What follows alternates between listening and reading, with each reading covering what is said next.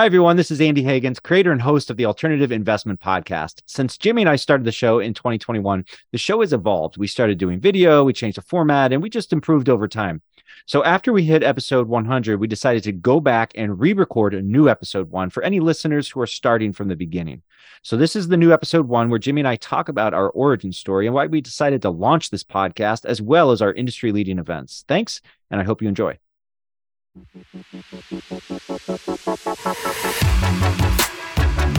You're listening to the Alternative Investment Podcast.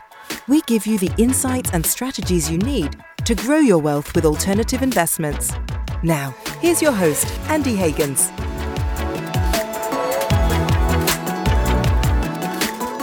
Welcome to the Alternative Investment Podcast. I'm your host, Andy Higgins, and today we're going back to where it all began. We're talking about the backstory, Jimmy, why you and I love alternative investments. We eat, breathe, sleep, live, invest in alternative. What else do we do with alternative? Everything. We are all in. Is that accurate? Yeah, we're all in on being an investor, whether that's passive or we're also entrepreneurial investors where we invest in our own companies, right, Andy, that we manage and run. Yeah, and I think that's, what you just mentioned, the fact that we're entrepreneurs. That's really how we got into alts. And it's funny, so many LPs that I've met, they also have their own businesses. There's just so many entrepreneurs and business owners who are investing into alternatives. And I do think there's a link there. So let's actually talk about that link. Let's start where it all began. Why do Jimmy and I, why do we love alternative investments so much? Why are we so invested into alts? That story, I think, starts in our dorm room about 20 years ago. Would you say that's accurate, Jimmy? Yeah. So if this is our origin story, we need to go back to North Quad, Stanford Hall at the University of Notre Dame, right, Andy? That's right. Now take us there. Paint the picture. Yeah. So, let's see. I'm a year older than you, but I met you in the dorm. I was a sophomore. You were a freshman. We became friends, right? Because we lived right across the hall from each other. A lot of your friends became my friends and vice versa. And a couple years later, we became business partners. We started making websites in our dorm room, right, Andy? During my senior year, your junior year. Yeah, we were still in school. Yeah, we did start our first business in school. Yeah. Yeah, Steve Jobs started Apple in a garage in Steve Wozniak's garage, or maybe it was vice versa. Yeah. Michael Dell started Dell Computers in his garage. We don't have a garage story, but we have a dorm room story. I think that's our origin story, similar to a garage. It's the next best thing. If you can't be building a computer in a garage, I think the next best thing is to be building a website in your dorm room. So can't agree with that. Can't disagree with that. It started there, and so you and I, our first business, even our first couple of businesses, probably maybe made a little money. Nothing really hit huge traction, but they sort of evolved into what I would say was our first big hit in the field of lead generation. So you and I, we were into lead generation, we were into marketing, and we built this first company. And we sold it for, at the time, for us was like incredible amount of money to us, two guys in their early 20s. We sold it to a private equity group, a strategic buyer. And we were like, well, that's pretty cool. Right. And then we turned around and built a second company in that same space. And then we ended up building a third company, ETF database. And so, we're serial entrepreneurs. Would you say that's accurate?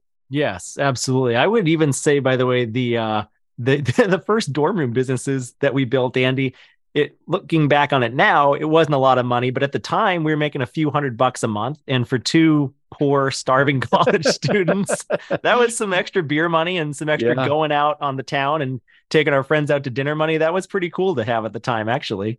Yeah, that's a good point. I mean, so there's a lesson there. It doesn't matter how small you start, right? The point is to get started. So it gave us a taste too. And it's like, this is fun. We're making some extra money. We're kind of in control of things. And again, you're right. It wasn't a lot of money, absolutely speaking, but relatively speaking for us at the time, it was fun. And it was a pretty good chunk of change we were making. Yeah. For a couple college kids. For a couple of college kids, it wasn't bad. So you and I, we've basically been business partners for 20 years. Yep. or maybe 19, but we'll call it 20. We're rounding up to 20. Sure. Yeah, we'll round it up, and then our next kind of big hit was ETF database, which I have to give credit to Michael Johnston, who's another one of our current business partners, who was the primary guy there. But you and I built that company with him. We ended up selling ETF database, and by the way, at its peak, I think it was arguably or maybe inarguably the largest independent media covering exchange traded funds in the United States. So that's pretty cool that we built that. We sold it to a strategic buyer, which later evolved, merged, evolved, exited, is now kind of part of Vetify, which is a huge, very successful, awesome company. But in all of that journey, and I don't regret any of it, by the way, but through those transactions, we built these businesses and we sold them. And in hindsight, several years later, I realized, wow, the private equity buyers in those transactions, they did very, very well on those deals, right? Like as a seller, when you're an entrepreneur, you build a business, a lot of times consciously or not, you're driving towards that liquidity event. Would you say that's fair, Jimmy? I think that's fair, especially, I don't know about everybody, but anecdotally speaking, Andy, like for me, for you, and for Michael, like the three of us, we were in our mid to late 20s when we had some of those exits. And when we exited ETF database, it kind of depends, how much cash do you have in the bank account, right? Are you cash poor? Will this type of liquidity event materially change your life? And some of these exits that we had in our 20s, they did materially change my life, at least. And I think yours and Michael's as well. As we get a little bit older now, entering our 30s, and I just hit 40 last year, Andy, we look back and we think, boy, maybe we shouldn't have done that at the time. Again, I don't know if it's regret, and I don't think I do have regret. I'm actually not saying we shouldn't have done that, but I kind of see things from the other side of the transaction. As the buyer, as the private equity buyer, they really did have a pretty good outcome there. We did too, because we were cash poor at the time, and now we're not, but they were able to grow those companies even further. And as you mentioned, the case of ETF database, it got rolled up a couple more times. Illyrian ended up buying it, a large index provider, and they rebranded recently as Vetify. It sure would be nice to. Actually, I should point out that I am, at least, and I think you are too, Andy. We do still own a very, very small minority interest in Vetify. You gotta let that stock ride, right? Yeah, but it'd be nice to own much more of it, of course, at this point in time. But yeah, you can't have regrets about exiting a little bit early, maybe. Well, that's the thing, because as an entrepreneur, your net worth, it's illiquid, and it's very it's non-diversified. It's very concentrated, right? It's like you're not just working 40, 50, 60 hours a week at this one place. You're not investing just your time, but all of your capital is tied up there as well. And it's illiquid. It's hard to extract it. And we had some cash flow coming in on all three of these companies that you mentioned. So we were cutting ourselves a salary. We were taking some partner distributions quarterly or semi-annually, at least. But it's not the same as just not the same as getting a big liquidity event. Yeah, and then we ended up building a fourth company, and we essentially built all of these and sold them all to private equity or to strategic buyers who are backed by private equity. And again, no regrets, but you can kind of look back at it in hindsight, where you sell a company, essentially for 7x or 10x EBITDA or whatever, 7 or 10x earnings. The private equity buyers are buy that company, and then they may have other resources or strategies or whatever, and they can grow it from there. But you, as the entrepreneur, you say, okay, I have my liquidity, right? You do whatever you do. You might, go buy a house, but then you say, okay, what do you do with that liquidity? You don't just keep it in a savings account. If you do that very long, you're going to lose a ton of value in real terms, right? So you have to invest it. And if you invest it in liquid, ETFs, mutual funds, index funds, bond funds, those types of things, you quickly realize, wow, the yield on these is very, very low. So like, I may have just sold my private company at 7 or 10x. Now I'm going to go take that money and go invest in an index fund that's essentially well, in 20 terms or of 25x. exactly. In Yeah. terms of dividend yield, it might be 50x, but in terms of earnings yield, sure. Yeah, Let's I'm looking call at it. if you're looking at a PE ratio of like the broad S&P 500, you're not buying it for 7 or 10x. You're buying it for, I don't know what it is currently. It's got to be like 20 to 30, somewhere in that range, I'm guessing. Yeah, so that's I mean, we call it the illiquidity premium to kind of put a positive spin on it, but I would almost call it the liquidity penalty, right? So you want to exit this business you've built and invest it in more liquid, normal typical investments.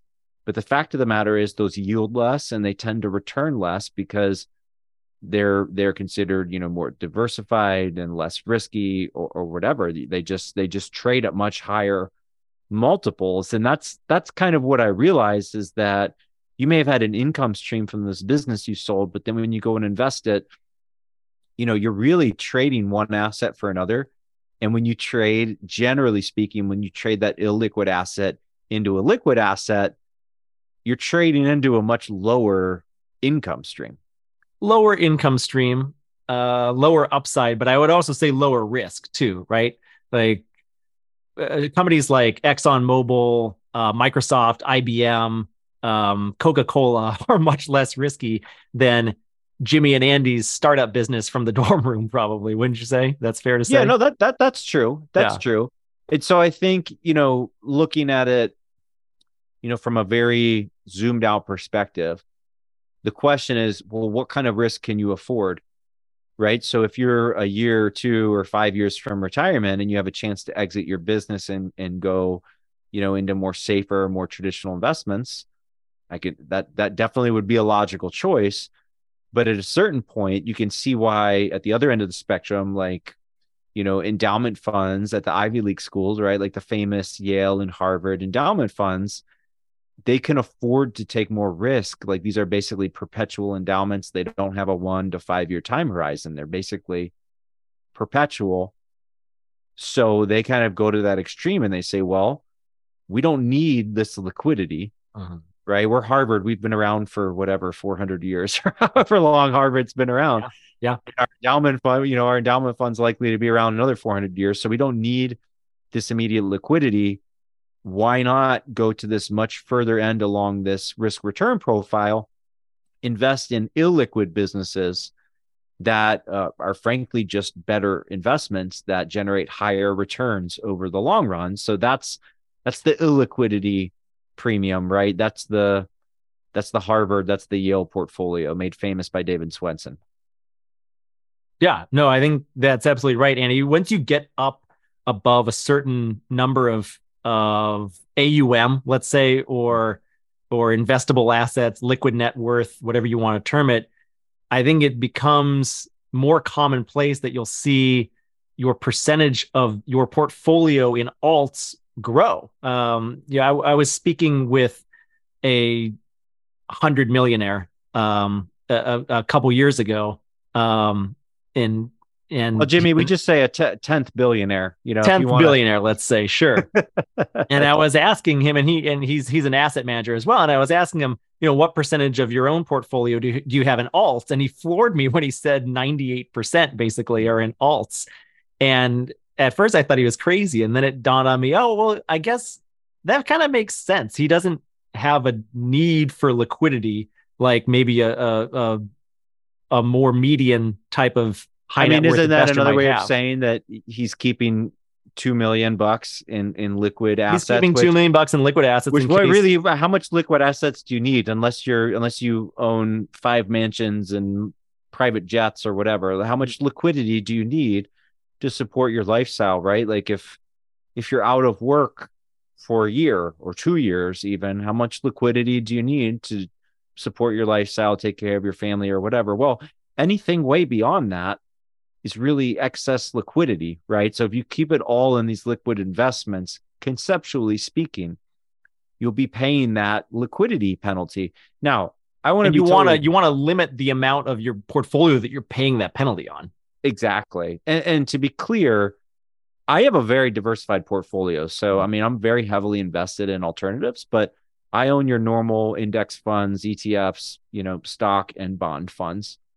Just over time, more and more of my portfolio is shifting into alternatives. So I do want to be clear. I'm not like 100% in alts, but really since that aha moment, that process, like it wasn't really one moment, it was more process, a dawning realization. And it's funny, Jimmy, because it's like I knew it, but it still took time for me to act on that information, I guess is how I would put it. So, but as this kind of dawning realization, I just decided, alts are where the real money is made. Well, if you want to invest like a billionaire, right, Andy? Billionaires don't have a lot of their money tied up in the stock market or in the bond market. They're not just investing at Vanguard and they've got a basket of 3, 4, or 5 index ETFs or index mutual funds like you and I have, right? When you start commanding that much money, you have that much net worth or that much AUM, you can go outside of that traditional type of portfolio that people have been telling us all of our lives, hey, invest here, invest low cost, 60-40 is the way to go. You can kind of get a little more creative and chase some outsized returns once you have a minimal level of liquidity available to you. Exactly. I mean, basically the mindset is keep liquid what you need liquid. And by the way, that could be a psychological need. And that's okay because everyone's portfolio is personal, right?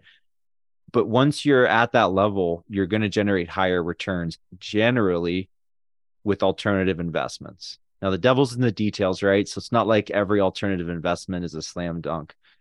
But when I look back at my own investing career, by the way, with the alts, there have been, especially with angel investing, there's been a few clunkers, right? But that, by the way, that's part of angel investing. That's part of VC, that power law.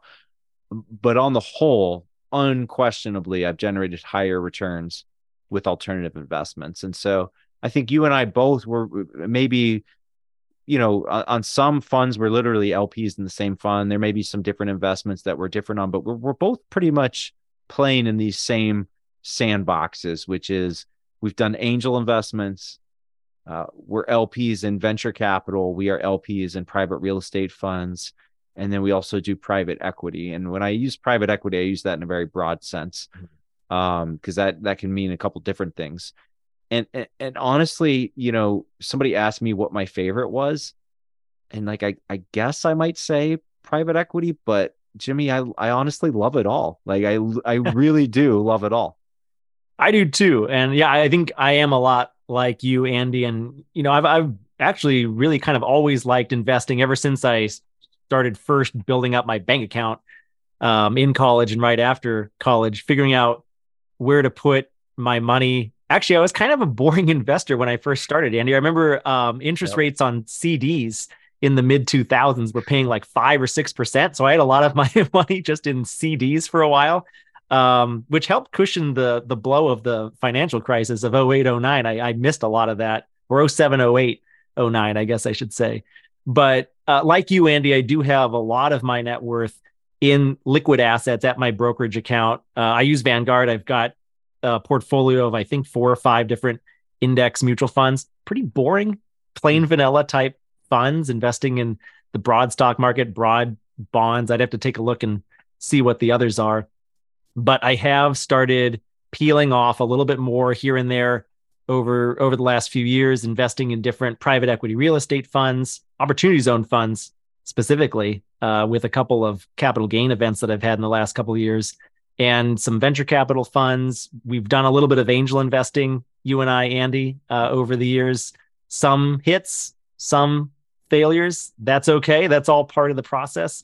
But yeah, I would say the biggest returns I've ever had have been in myself and my own companies, our own companies, Andy, right? Those can be looked at as private equity investments that you and I have made just small amounts of capital put to work on an idea that you and I entrepreneurially have worked on together. Those have created huge returns for us, right? 50x, 100x in some cases. Yeah, and I think, with private equity, so here's the interesting thing with private equity. And by the way, you're right that a lot of our successes have been that very actively managed, you basically call it a startup, I would say, at a certain point.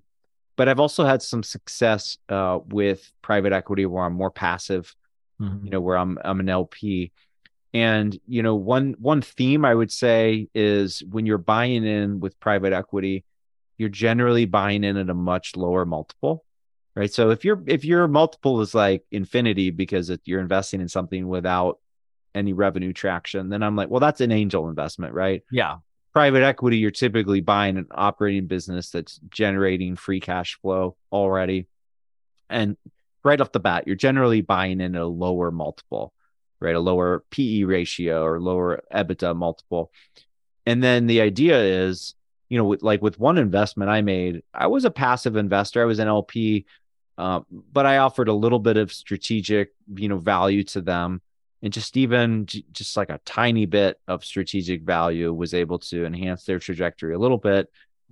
But even aside from that, they already just had a good growth path.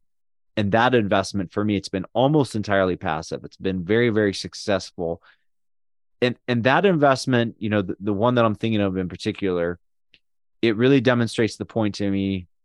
There's generally more alpha in alternative investments, but there's also this other side of portfolio diversification and almost locking up your money in a business, in an illiquid business, versus having it in the stock market, which can kind of feel very ethereal or like you're at a casino or something. Do you know what I mean, Jimmy? Yeah, you turn on the TV and you can see the values of all of your investments scroll by on the bottom of the TV screen throughout the course of the day. If Right. all of your investments are liquid in some sort of brokerage account, if all you own are stocks or bonds, you're going to always know exactly how much your assets are worth, which can be a good thing, but it can also be a bad thing. I mean, imagine if you pulled into the driveway of your house and there was a big number above your house that was changing in real time. I don't think it's day. a good thing and a bad thing, Jimmy. I think it's pretty much just a bad thing. I mean, like what you just described psychologically, behaviorally. Andy, it's funny. Actually, I was just doing a podcast with DJ Van Kuren, our Family Office Real Estate Institute friend, earlier this morning, and we brought up this very point. And I mentioned to him, the investor's worst enemy sometimes is himself or herself, right? I mean, the types of behavioral mistakes that investors get themselves into, being able to trade at any hour of the day. You oftentimes see investors buy high, sell low, because the psychology works against them. The behavioral mechanisms of the human mind just kind of work against that investor so often. So by locking up your money in some illiquid assets, whether it's your house or a business that you're running or someone else's business that you've invested in passively, it helps you avoid those behavioral mistakes, doesn't it, Andy? Yeah, and it's interesting because we were talking about this, liquidity premium or illiquidity premium, or we should call it liquidity penalty. Conceptually, to me, it's almost backwards, right? Like conceptually, like I understand in a pure abstract basis, if everyone were totally rational robots, which they aren't. Right. That's the problem, though. The market is not rational. There is no invisible hand that's a rational, invisible hand guiding the market. It's all a bunch of irrational human actors. We're not robots. We have emotions. We have psychology. Yeah. Apes like you and me, Jimmy. And exactly. But back to this illiquidity premium, it's almost like you should get a liquidity premium because by going into all these liquid investments, it's like you're playing with fire. You're investing in something that is more likely to bring out the worst in your behavior. It's like you're tempting fate. And, I can look back in my investment career. I'm pretty good. I have a pretty strong stomach for the ups and downs of the market, but especially early on, I can see that I fell into some of those behavioral mistakes. And I think some listeners or just some people out there might think, well, those are the dumb investors. That's not me. I would never fall into that trap. And it's like, okay, well, if 100,000 people walk through a casino or hang out in a casino for 3 hours, how many of them end up playing a slot machine, right? Pretty fair percentage. So if you're saying, well, I'm not going to be one of those investors who fall into the behavioral trap, it's like, I'll pat you on the back and I'll say, okay, I guess you're one of the 2 or 3%. Yeah, they're the same types of people who say, hey, commercials don't work on me, right? Yeah, exactly. No, that's exactly right. So it's kind of the irony of liquid investments is if you're willing to just say, you know what, I'm going to take average, I'm going to grind down my costs, I'm going to be okay with the median. If you just buy and hold with liquid investments, if you're actually able to do that, you'll end up being on like the 90th percentile. That's a really good outcome. I was going to say, Andy, that's a really, really good outcome. Well, because most investors in the stock market, their actual real world returns trail the stock market, period. Right. So if someone says, well, the S&P returns 9% a year, do alts return 9% a year? I go, well, the average investor doesn't return with the S&P what the S&P returns, because the median investor is trailing it by a significant amount. So I think, when we're thinking about alternatives, for me, it's not just we're, generating more alpha, we're getting higher returns. It's also just a style of investing that it's a fit for me. Like it feels good in my gut. And I know that when I'm going illiquid, I'm more likely to make good decisions. I'm more likely to stay patient. I'm more likely to think long term. It's just a better style of investing. I think the long term thing, that's where you hit the nail on the head. That investment horizon that you have, that runway that you have, the amount of time you have to invest, if you keep your eye on that long term prize, because if you need liquidity right away, an alternative investment might not be right for you. But if you're early enough in your career, or you have other forms of liquidity that you're able to access, you've got some extra capital left over, I think that's exactly right. And I think it's keeping your eye on that long-term prize of letting that investment eat for as long as possible and accruing those returns slowly over time through the ups and downs. The market is going to show ups and downs all the time. You open up the Wall Street Journal on any given day, right? And it'll say stocks were up or stocks were down. It'll even ascribe a singular reason oftentimes, which I think is kind of funny, because I think it's very hard to know why exactly the stock market went up or down. Right. But we have an alternative investment. It's kind of like saying a butterfly flapped its wings in Beijing, so it rained today or something. It's exactly. I mean, it oftentimes is that ridiculous. Yeah. Sometimes it's obvious why the stock market goes up or down. There's some huge seismic event in the world, or some huge economic event in the world. But on a day-to-day basis, the stock market goes up, the stock market goes down. Yep. We don't really know why sometimes, but the Wall Street Journal, and I don't mean to pick on the Wall Street Journal, I actually love that newspaper, but all these different financial media organizations will try to ascribe some sort of reason why. But with alts, with illiquid investments, you're not bothered by the volatility day to day. It does not even matter. It's immaterial. And it's actually impossible to track with alts, which, as you point out, Andy, psychologically, behaviorally speaking, probably a good thing. Yeah. And, so we talked about what have the benefits of alts so far, more alpha, higher returns, but I think now we're really honing in on the second big benefit, which is diversification. Yeah. And you've talked a lot about, the behavioral traps and sort of, sleeping more soundly, thinking long-term. I think the other side of it is, if you look at the research, the academic research, from a mathematical standpoint, alternatives tend to be less volatile, or at least in the context of an overall portfolio, they lower that overall portfolio volatility. But I think part of that might just be that they're not marked to market every day, like stocks are, right? But at the end of the day, once a year or a couple times a year. At the end of the day, what does it matter, right? If it's helping investors achieve better outcomes, if they're literally not able to sell during a flash crash or whatever, then that's improving investor outcomes. So, those are two really big benefits. The third one that I do want to talk about, it's not quite as fun, because everything we talked about, so like talking about and making investments in venture capital. I'm sorry, Jamie, this is fun, right? Like you feel like like I'm somebody, I'm investing in venture capital, or I'm investing in private real estate, or I'm investing in private equity. That's fun. The third thing here, tax benefits, that's a huge part of investing in alternatives. And it's funny because I always talk about triple net returns, right? So it doesn't matter what an investor theoretically grosses as gross returns. You have to factor in inflation, fees, and taxes to find out their real returns, their actual real life returns in their portfolio. Taxes are just the least exciting thing. And it's like, if I build a portfolio that generates an additional 100 basis points of alpha because I'm an investing genius, I get so many utils from that, right? I'm just like drowning in utils. But if I earn that same 100 basis points in triple net returns with tax mitigation strategies, it's kind of like, that's okay, I guess. I don't know, man.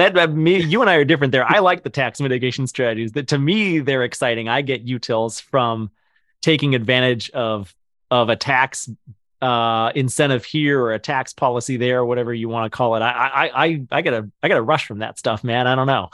All right, well, maybe that's where you and I differ. Well, that's fair. And let's talk about some of these tax advantages, right? So first, with oil and gas, with investing in energy investments, some of these have enormous tax deductions. So they're very attractive to investors who have a very high current income and are looking to, lower some of their current year taxable income. So big upfront deductions with energy investments, but a lot of other alternatives have huge tax benefits as well. Obviously, real estate. Let's talk about real estate, Jimmy. What are the tax benefits of real estate? Well, I want to go back to oil and gas because you glossed over. I think depletion is the word you're looking for there. A depletion allowance, something like that. I forget exactly what it's called, but as an oil well is actually like physically depleted, you get to write that off. But yeah, moving on to real estate, depreciation is a huge one, right? Mm-hmm. You get to depreciate the value of the building. And then if you want to get really sophisticated, you can do a cost segregation study. And instead of just depreciating the building, you can depreciate all of the assets that go into constructing the building. So you can depreciate the floors, the copper piping in the walls, the washing machines and dishwashers, and they all have different depreciation schedules. But Jimmy, okay, I got to stop you there. Just hearing about this stuff, I'm about to black out. See, I like it. I like this stuff. You don't like it. Here's the good news, though. Like I'm an LP in a private real estate fund, right? And I know that they're on top of all that, so that when I get my K1, all that stuff that you just said, it's done for me, right? Exactly. Because I'm investing with a smart manager and it's done for me. So I think with real estate, the interesting thing is you're stacking all of these tax benefits because everything you just said, depreciation and like this operational, the nooks and crannies of the tax code.